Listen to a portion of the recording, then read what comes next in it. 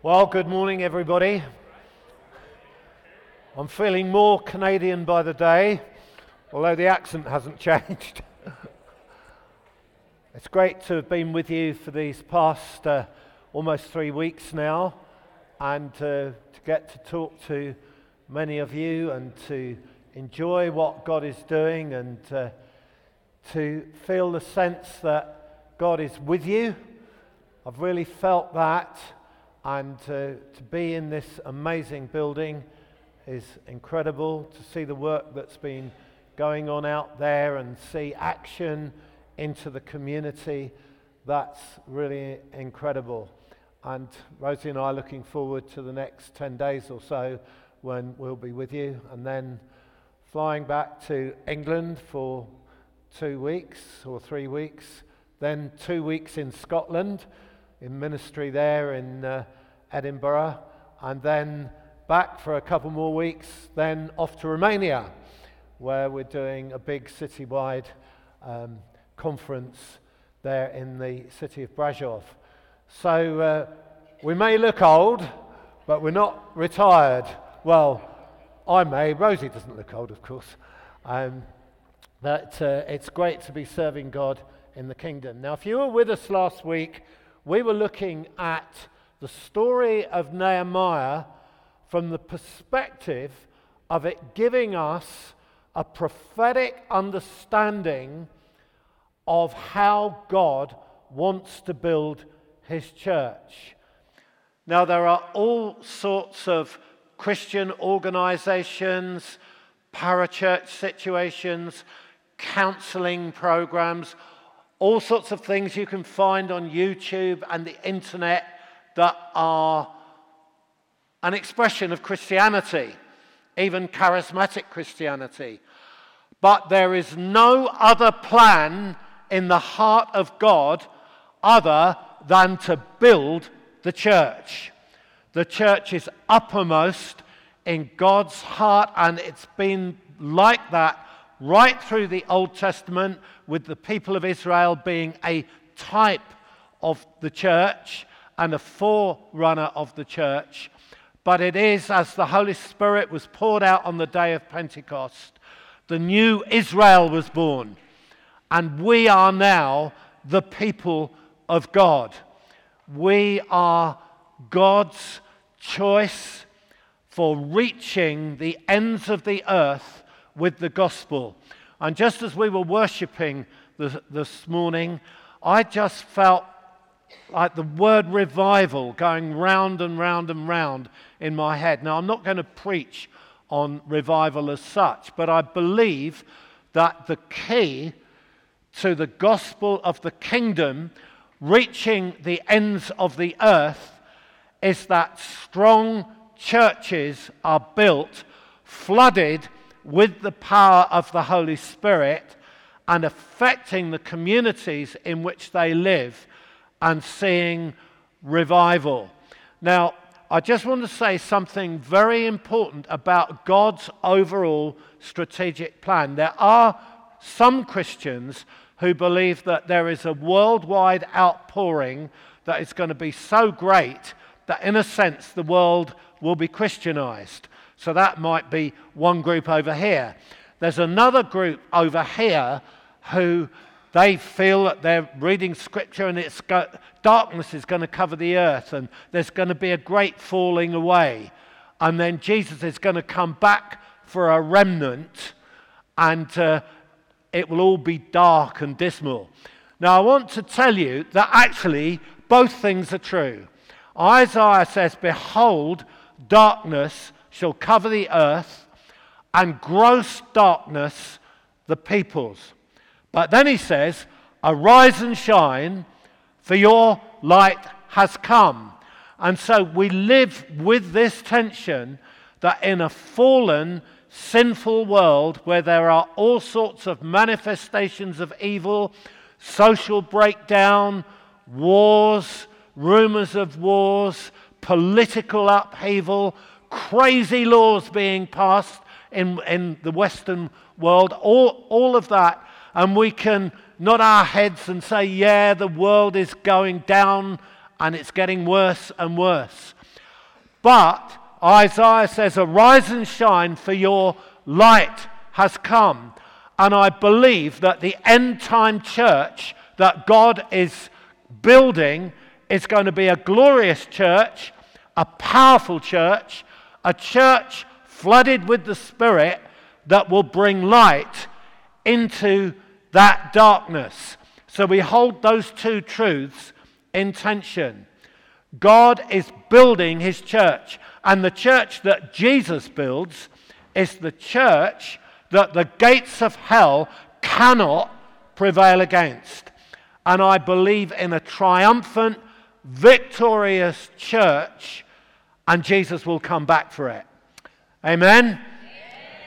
So, the whole process of building the church is important. Now, last week, we looked at the story of Nehemiah, and we saw that the walls had been broken down. And Nehemiah, who was the cupbearer to King Artaxerxes in what was Babylon, comes back to Jerusalem because the reputation had got to him that the walls had been broken. And he was devastated by this fact. Now, as we saw last week, the reason why the children of Israel had been 70 years in captivity and in exile was because over a large number of years there had been continual backsliding, continual disobedience to God, and in the end, God brought his judgment. Now, how many of you believe God loves you unconditionally? Well, that's good. How many of you believe that the blessings of God and him pouring out his Spirit on us is conditional?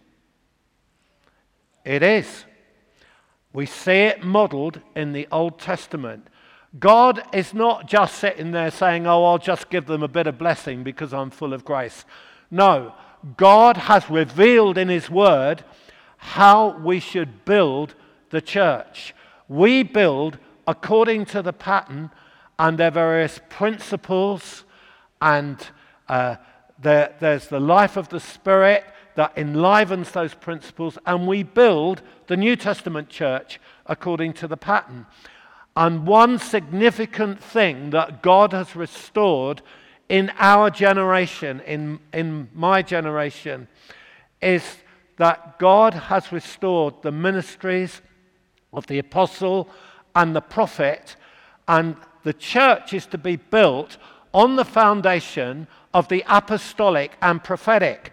Now that's why churches like ours exist, because some 60, 50 years or so ago, the church woke up to the fact that prophets and apostles were not just ministries in the Bible, but God was activating those ministries. And in Ephesians chapter 4, we read that the risen Christ has given apostles, prophets, evangelists, pastors, teachers, in order that the church might come to the fullness of the stature of Christ. Now, the story of Nehemiah and the building of the walls is an illustration of that truth. It's an illustration of apostolic and prophetic ministry coming together, because Nehemiah is, in a sense, the kind of prophetic, apostolic kind of guy who sees it, inspires the people, but there is another Old Testament book writer who is also in the frame and contemporary, and his name is Ezra. So we're going to pick up the story of the walls being rebuilt in Nehemiah and chapter 8. And we saw last week that God is looking for a people who are consecrated. Nehemiah said, arise and build. And the people said, we will arise and build. And they got that amazing wall built in just 55 days. Without any JCBs and great construction tools that we have today, it was hands, trowels, building, and they did it. Now, God is looking for a willing, consecrated people, and we looked at that, we put the microscope on that, and if you didn't hear last week's message, I would encourage you to listen to it. And we also saw that they were to be a people of the Word. Now, I'm going to say a little bit more about that and then develop that theme and talk about being a people of the Spirit. So, the wall is built, it's gone up, and then Nehemiah calls the whole nation together and he gets Ezra to read the word. So I'm going to read what it says. When the seventh month came and the Israelites had settled in their towns, all the people came together as one in the square before the water gate. That's a significant place. They told Ezra, the teacher of the law, to bring out the book of the law of Moses, which the Lord had commanded for Israel. So on the first day of the 7th month, Ezra the priest brought the law before the assembly, which was made up of men and women, and all who were able to understand. He read it aloud from daybreak till noon. So I've got about half an hour to preach. This was a long preach. Daybreak until noon. In the presence of the men, women, and others who could understand, and all the people listened attentively to the book of the law. Ezra, the teacher of the law, stood on a high wooden platform built for the occasion. Now let me say this, the preaching of God's word takes absolute priority.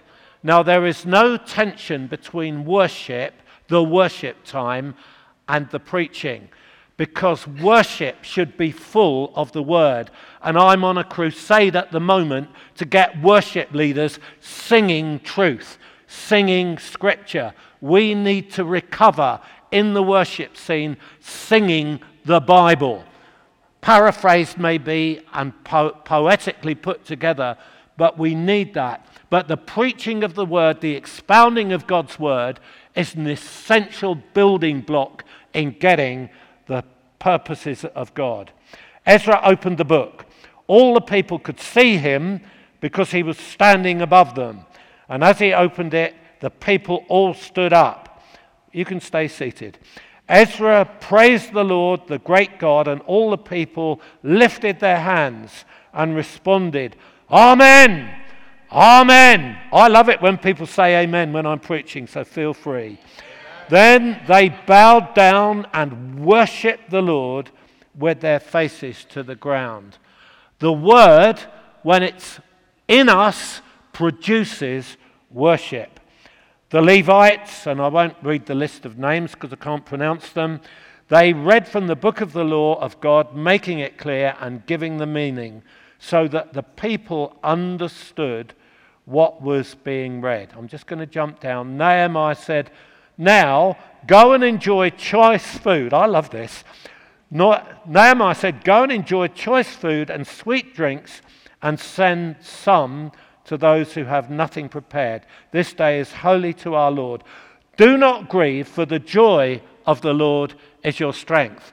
Just a little comment about the joy of the Lord is your strength there. In the Hebrew language, if they want to emphasize something, they say it twice or even 3 times. That's why in Isaiah, holy, holy, holy. He's not just holy, he's holy, holy. And he's not just holy, holy, he's holy, holy, holy. That's real holiness.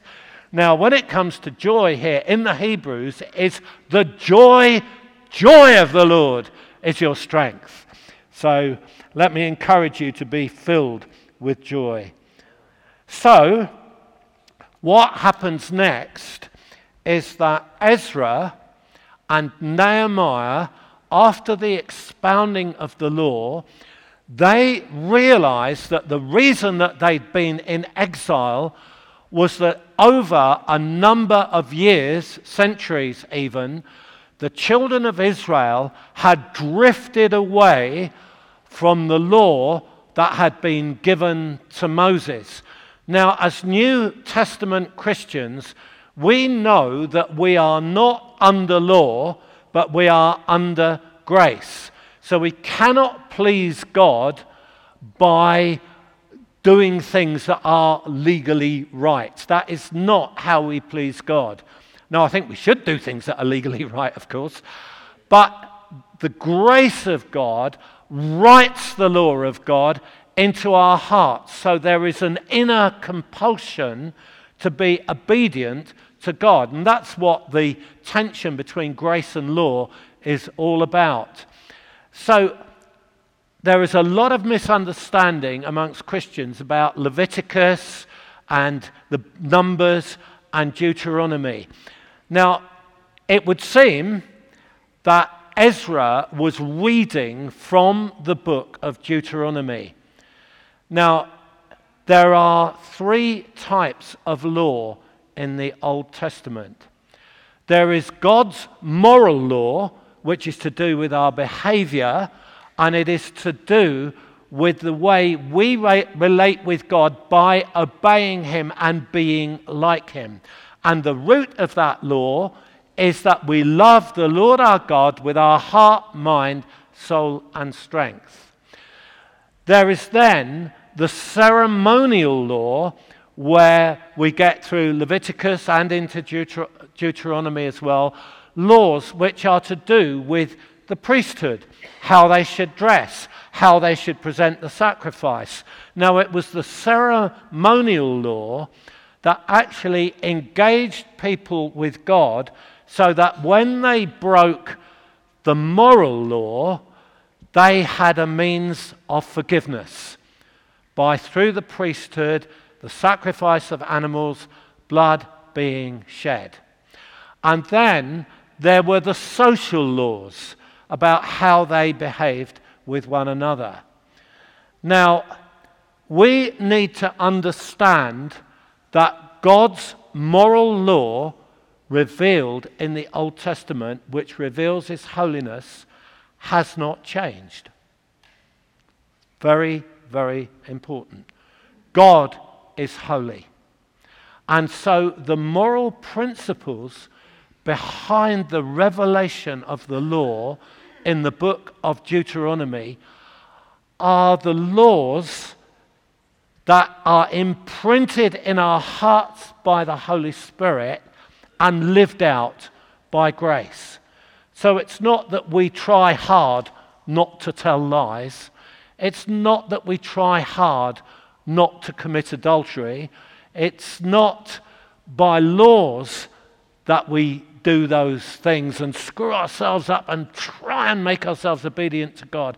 No, the Spirit of life in Christ Jesus has set us free so that we enjoy living in holiness because we want to, because God's in us.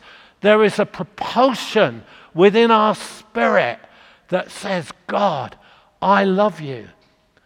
Now, when I was growing up, if my dad punished me, it hurt me because I'd hurt him.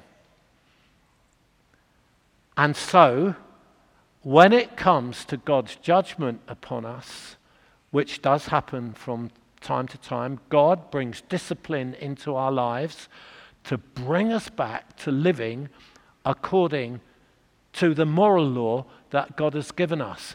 But we don't screw ourselves up to do that. The Spirit of God gives us the desire for holiness. Now, the interesting thing is that what happens next in this story is that Nehemiah and Ezra see in the law that there was a ceremony that they had neglected. And the ceremony was the Feast of Booths, as it's sometimes called. In Nehemiah it's called the Feast of Booths, but it's the Feast of Tabernacles. Now, I'm just going to say one more thing about the law before we look at that. In the book of Deuteronomy, God's moral law has 5 themes. Now, these themes apply to humanity and its sinfulness. The first is they were to have nothing to do with the occult.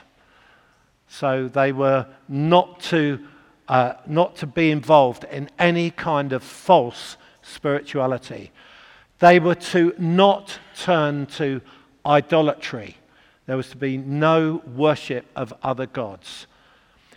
They were to be sexually pure. They were also to have good family relationships. And fifthly, they were to care for the social fabric of the people that they were with and look after immigrants, the socially disenfranchised. They were not to exploit one another. Now, if you read the book of Deuteronomy from those 5 perspectives, they are all a revelation of the holiness of God, and that identifies the sinful nature that we have, which Jesus came to redeem. I hope that makes sense to you, because there's a lot of misunderstanding about the laws of God. But it was in the Old Testament, it was through the priesthood that they got forgiven from those laws. They kept breaking them. And by the time we get to the exile, they'd broken them to such an extent that God said, okay, enough's enough. I'm going to exile you. And so we're out of the exile now, and we are restoring what has been broken, what has been lost. So they reinstitute the Feast of Tabernacles. Now, it's interesting that Nehemiah says to the people that God's good spirit has led you this far and made provision for you. So let's just focus on the Feast of Tabernacles. What is that all about? Well, we have the prophetic fulfillment of this passage in John chapter 7. There was a week in the life of Jesus when the people in Jerusalem were celebrating the Feast of Tabernacles. Now, the Feast of Tabernacles was a celebration of the time that the children of Israel were going through the wilderness and they were living in tents. They were not in their permanent homes. They lived in, and God provided for them. He provided manna, He provided water for them, and His presence was there with them. And so this feast is established to remind the people of that era. So this is what Ezra and Nehemiah are restoring. That goes right the way through Jewish history, and Jewish people still celebrate the Feast of Tabernacles today. Unfortunately, they leave Jesus out of it, but that's another story. So Jesus is at the Feast of Tabernacles, and people are celebrating. Now we come to the last day, and the Bible says in John 7, it's the last day, the great day of the feast. Now, although this was a time of great celebration, on the last day of the feast, it was a particular day when the high priest would go down to the pool of Siloam with a huge water pot, and he would fill it up, and he would carry it up a very steep path. I've actually walked up that path, and it is quite steep, up to the temple, up to the water gate. Now, if you remember in the reading, this is where Nehemiah and Ezra were reading the law. It was at the water gate. So the high priest would take this pitcher of water and go in up the path through the water gate into the temple, and he would pour the water over the altar. Now, it was a symbol, a prophetic symbol of God's blessing, of harvest, of fruitfulness, of abundance, and it was a looking back in thankfulness and a looking forward in expectation. Now, the different aspect of this feast was that although it was a time of great celebration, during this solemn thing that the high priest did, the people, and it would be thousands of them, would line the street going up to the Watergate. Mums, dads, kids, families, they'd all be there. And when the high priest took the pot from the pool of Siloam, it would be done in total silence. Nobody would breathe a word. It was an awesome day. And that's why the Bible calls it, on the last day, the great day, the solemn day. Now, in the midst of that silence, this apparent crazy guy gets up and shouts, "If anyone is thirsty, let him come to me and drink. And out of his innermost being will flow rivers of living water." What is Jesus saying? He's saying, "Hi folks, no, this is not the way now. Look at me. I'm the fulfillment of what this priest is doing."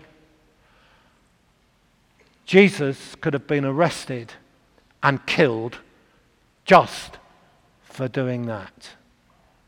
So Jesus says, "If anyone is thirsty, let him come to me and drink, and out of his innermost being will flow rivers of living water." Now, John, commenting on that, said that Jesus was talking about the Spirit who had not yet been given because Jesus was not yet glorified. So he makes that comment.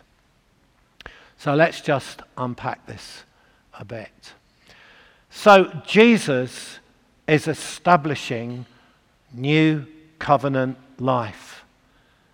No longer the Feast of Tabernacles. It's irrelevant now. Come to me and drink. But the Spirit had not yet been given because something had to happen. Jesus had to be glorified. Now, what is the glorification of Jesus? Well, the glorification of Jesus is really the sum total of all the events surrounding Easter, from the Garden of Gethsemane to Calvary to the resurrection morning to the ascension. But the focal point of the glorification of Jesus, and Penny so brilliantly showed us that this morning, it's when Jesus went to the cross. The cross is absolutely pivotal. And when Jesus cried, "Tetelestai," it is finished, what he is saying is that all the sins of the world, all the disjointedness of creation, all the wars, the tsunamis, the earthquakes, the political breakdowns, all the strife, all the inner angst, all the mental health issues, all the anxieties, all the sin of the human race, all the child abuse, the divorce, everything that causes the human race pain, I am taking to the cross to defeat the one who's caused all that mess, Satan. And Jesus, in that moment of shouting, "Tetelestai," is saying, you can be free. I will forgive you. I will deliver you from the power of that. And as Jesus struggled for breath, he grappled with Satan, with demonic powers, with every evil thing. But then in that moment of tetelestai, he holds up in his hands all of those evil powers and says, I'm victor over you. You are crushed beneath my feet. It is finished. Hallelujah. Woo!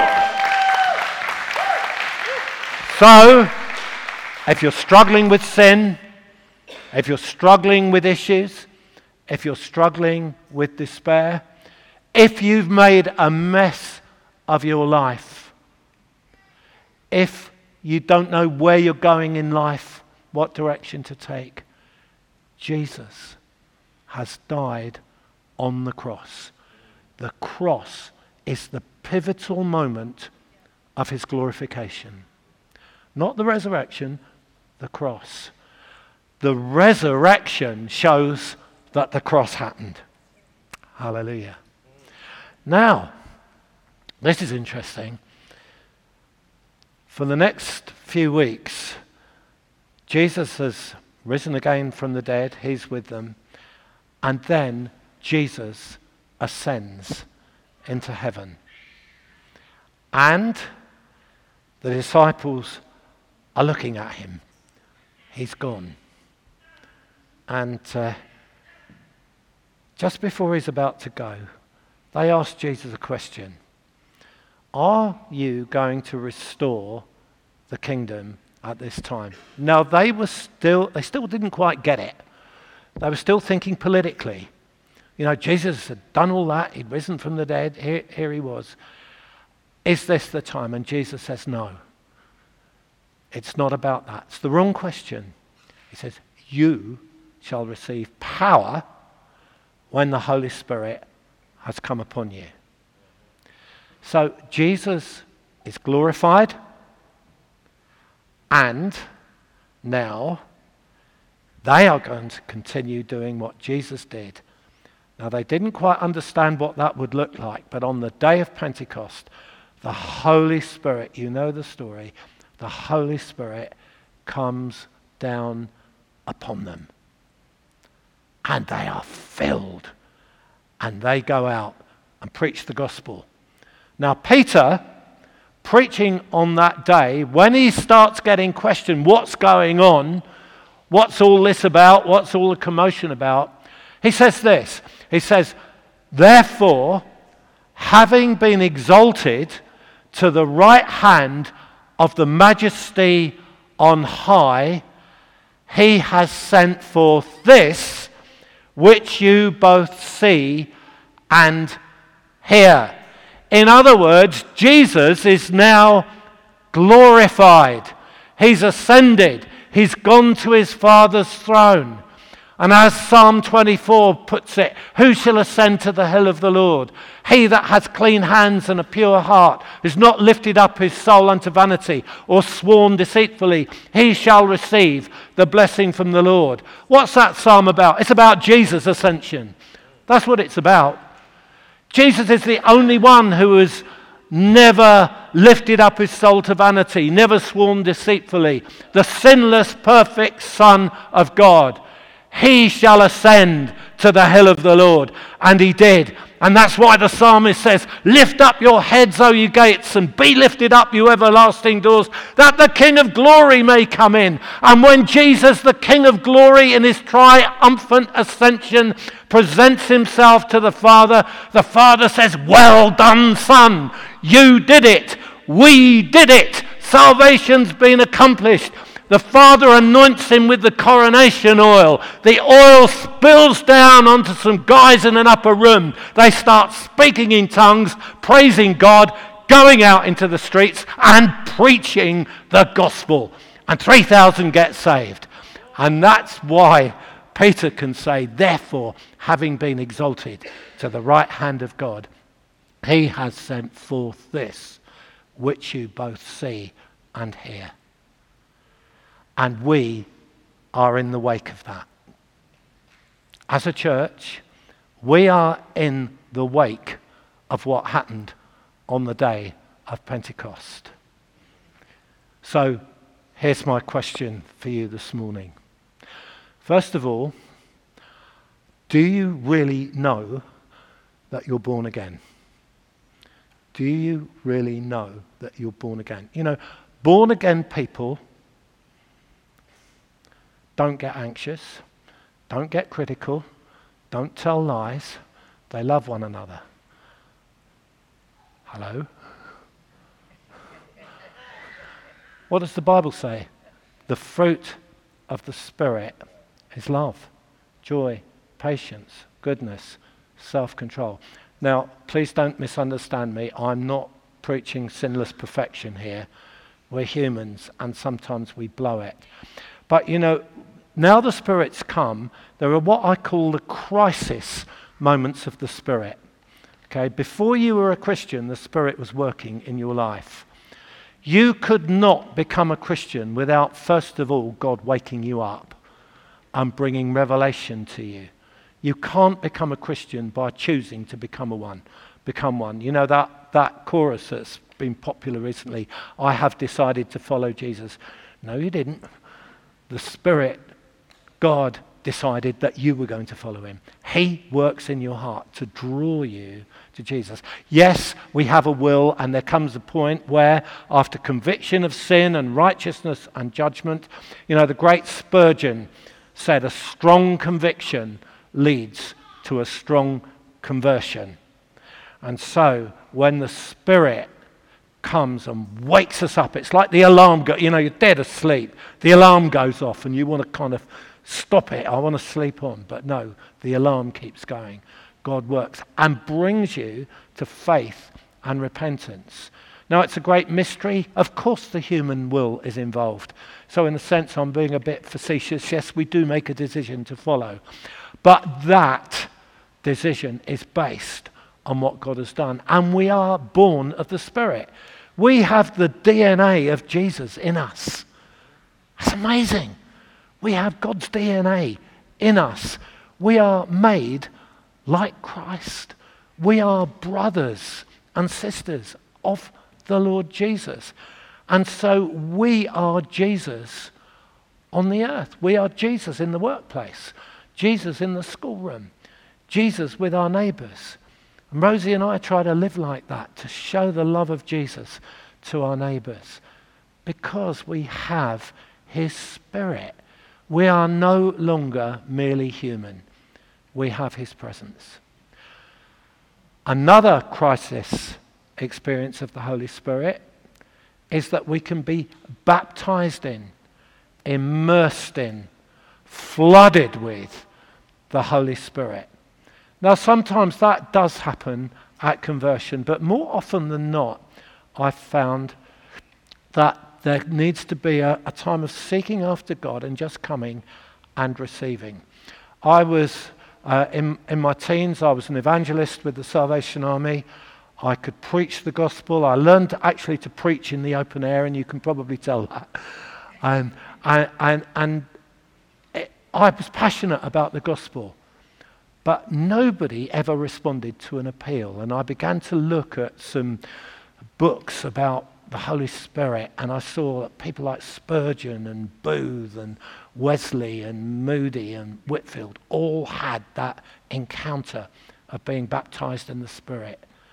And so I began to seek God for the baptism in the Spirit. And in those days, you would drive miles to go to any meeting where the Holy Spirit was going to be mentioned. It wasn't like it is today, where we sing songs about the Holy Spirit all the time. It wasn't like that then. And so one Thursday afternoon, I was baptized in the Spirit. The next time I preached, made an altar call, 20 people responded. Same word, same content, but now anointed with the Spirit. And there is a difference. When you are baptized in the Spirit, you will overflow with worship. It's a gateway into the supernatural. It confirms your sonship and your identity. It gives you the opportunity not to be in any situation where the devil has the upper hand. I could tell you story after story. What I would say is, make sure that you are flooded with the Spirit. Now, I just want to say this sermon's gone in a different direction from what's in here, and it came after Penny's prophecy. But I've shared my heart with you. So we'll have to perhaps go back to this next week. So I want us to have an opportunity this morning to just, as the worship team, can you come up, please? We are going to open up our hearts. If you're baptized in the Spirit, great. If you're not baptized in the Spirit, you can be this morning. And I'm just going to facilitate it like this. I'm not going to bring people forward. It would be probably well over 30 years ago. I was leading worship at a very big Christian event in England, 5,000 people there. But it was an evangelical event and definitely not charismatic. And the worship leaders had been told, definitely no tongues, definitely no prophecy, definitely nothing charismatic. So a worship leader you may have heard of, Graham Kendrick, a songwriter, and I were leading worship. And a guy got up and preached, and he preached a barnstorming sermon on the baptism in the Spirit. I thought, oh, he's going to be in trouble. And then he gets the worship band up, like these guys have come up now, and he actually makes an appeal for people to come forward for the baptism in the Spirit. Hundreds came forward, and I think, we're going to get the sack. Hundreds came forward. So Graham was kind of leading, and I was playing guitar and co-leading with him. Graham looked at me, and this is on the stage. This is the kind of thing that goes on with worship leaders on stage, little whispers. So Graham said to me, nothing's happened, has it? Because they weren't prayed over, they'd just come forward. Graham said, nothing's happened, has it? I said, no, it hasn't. I said, what are we going to do? And Graham said, I think we should sing in tongues. I said, yeah, so do I. So Graham said, well, who's going to start it? I said, not me, I'm the new boy. So we start to sing in tongues, and hundreds of people were filled with the Holy Spirit. And you know, that event is now charismatic. From then onwards, it became more and more charismatic. So what I'm going to do, I'm just going to get us to stand. I just want you to open your hands to God. We're not going to sing a melody or anything. The band are just going to play a chord. I just want you to start to sing in a language. And as you do that, if you've never done that before, just ask God to help you. You may find for the first time that the Spirit will come upon you. So it's Mulavalando the Sandari alavando Mandala valando the Vasula valando the Vasu Yalavalanda la valando la valando la. Lord, open our lips, open our mouths. Holy Spirit, we invite you to come in this room. Come and flood our hearts. Come and fill us now. We will open our mouths and sing your praise, Lord. Kialabarando de vasulava, Yalavalando de valando de vasando de vasu, Yalavalando de vasu, Kialavasanda de vasala valando, Mundo la vala. Mondarabusando, Hialavasando, Ravasando, Hialava salavalia. Hialavalando sandalava. Molaborava lavorianda. Hialavalando ravasu.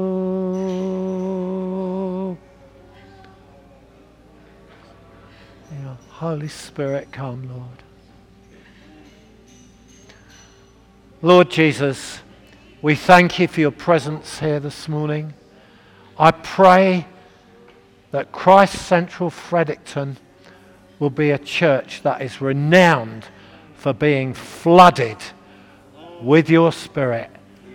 Lord, let the song of the Lord arise. I pray for this worship team and the rest in the worship team who are not here this morning. I pray, Lord, that you will just keep flooding them, help them to lead this great church in the song of the Lord. I pray for that anointing. Thank you, Lord Jesus. Amen. Amen. La, la, la, la.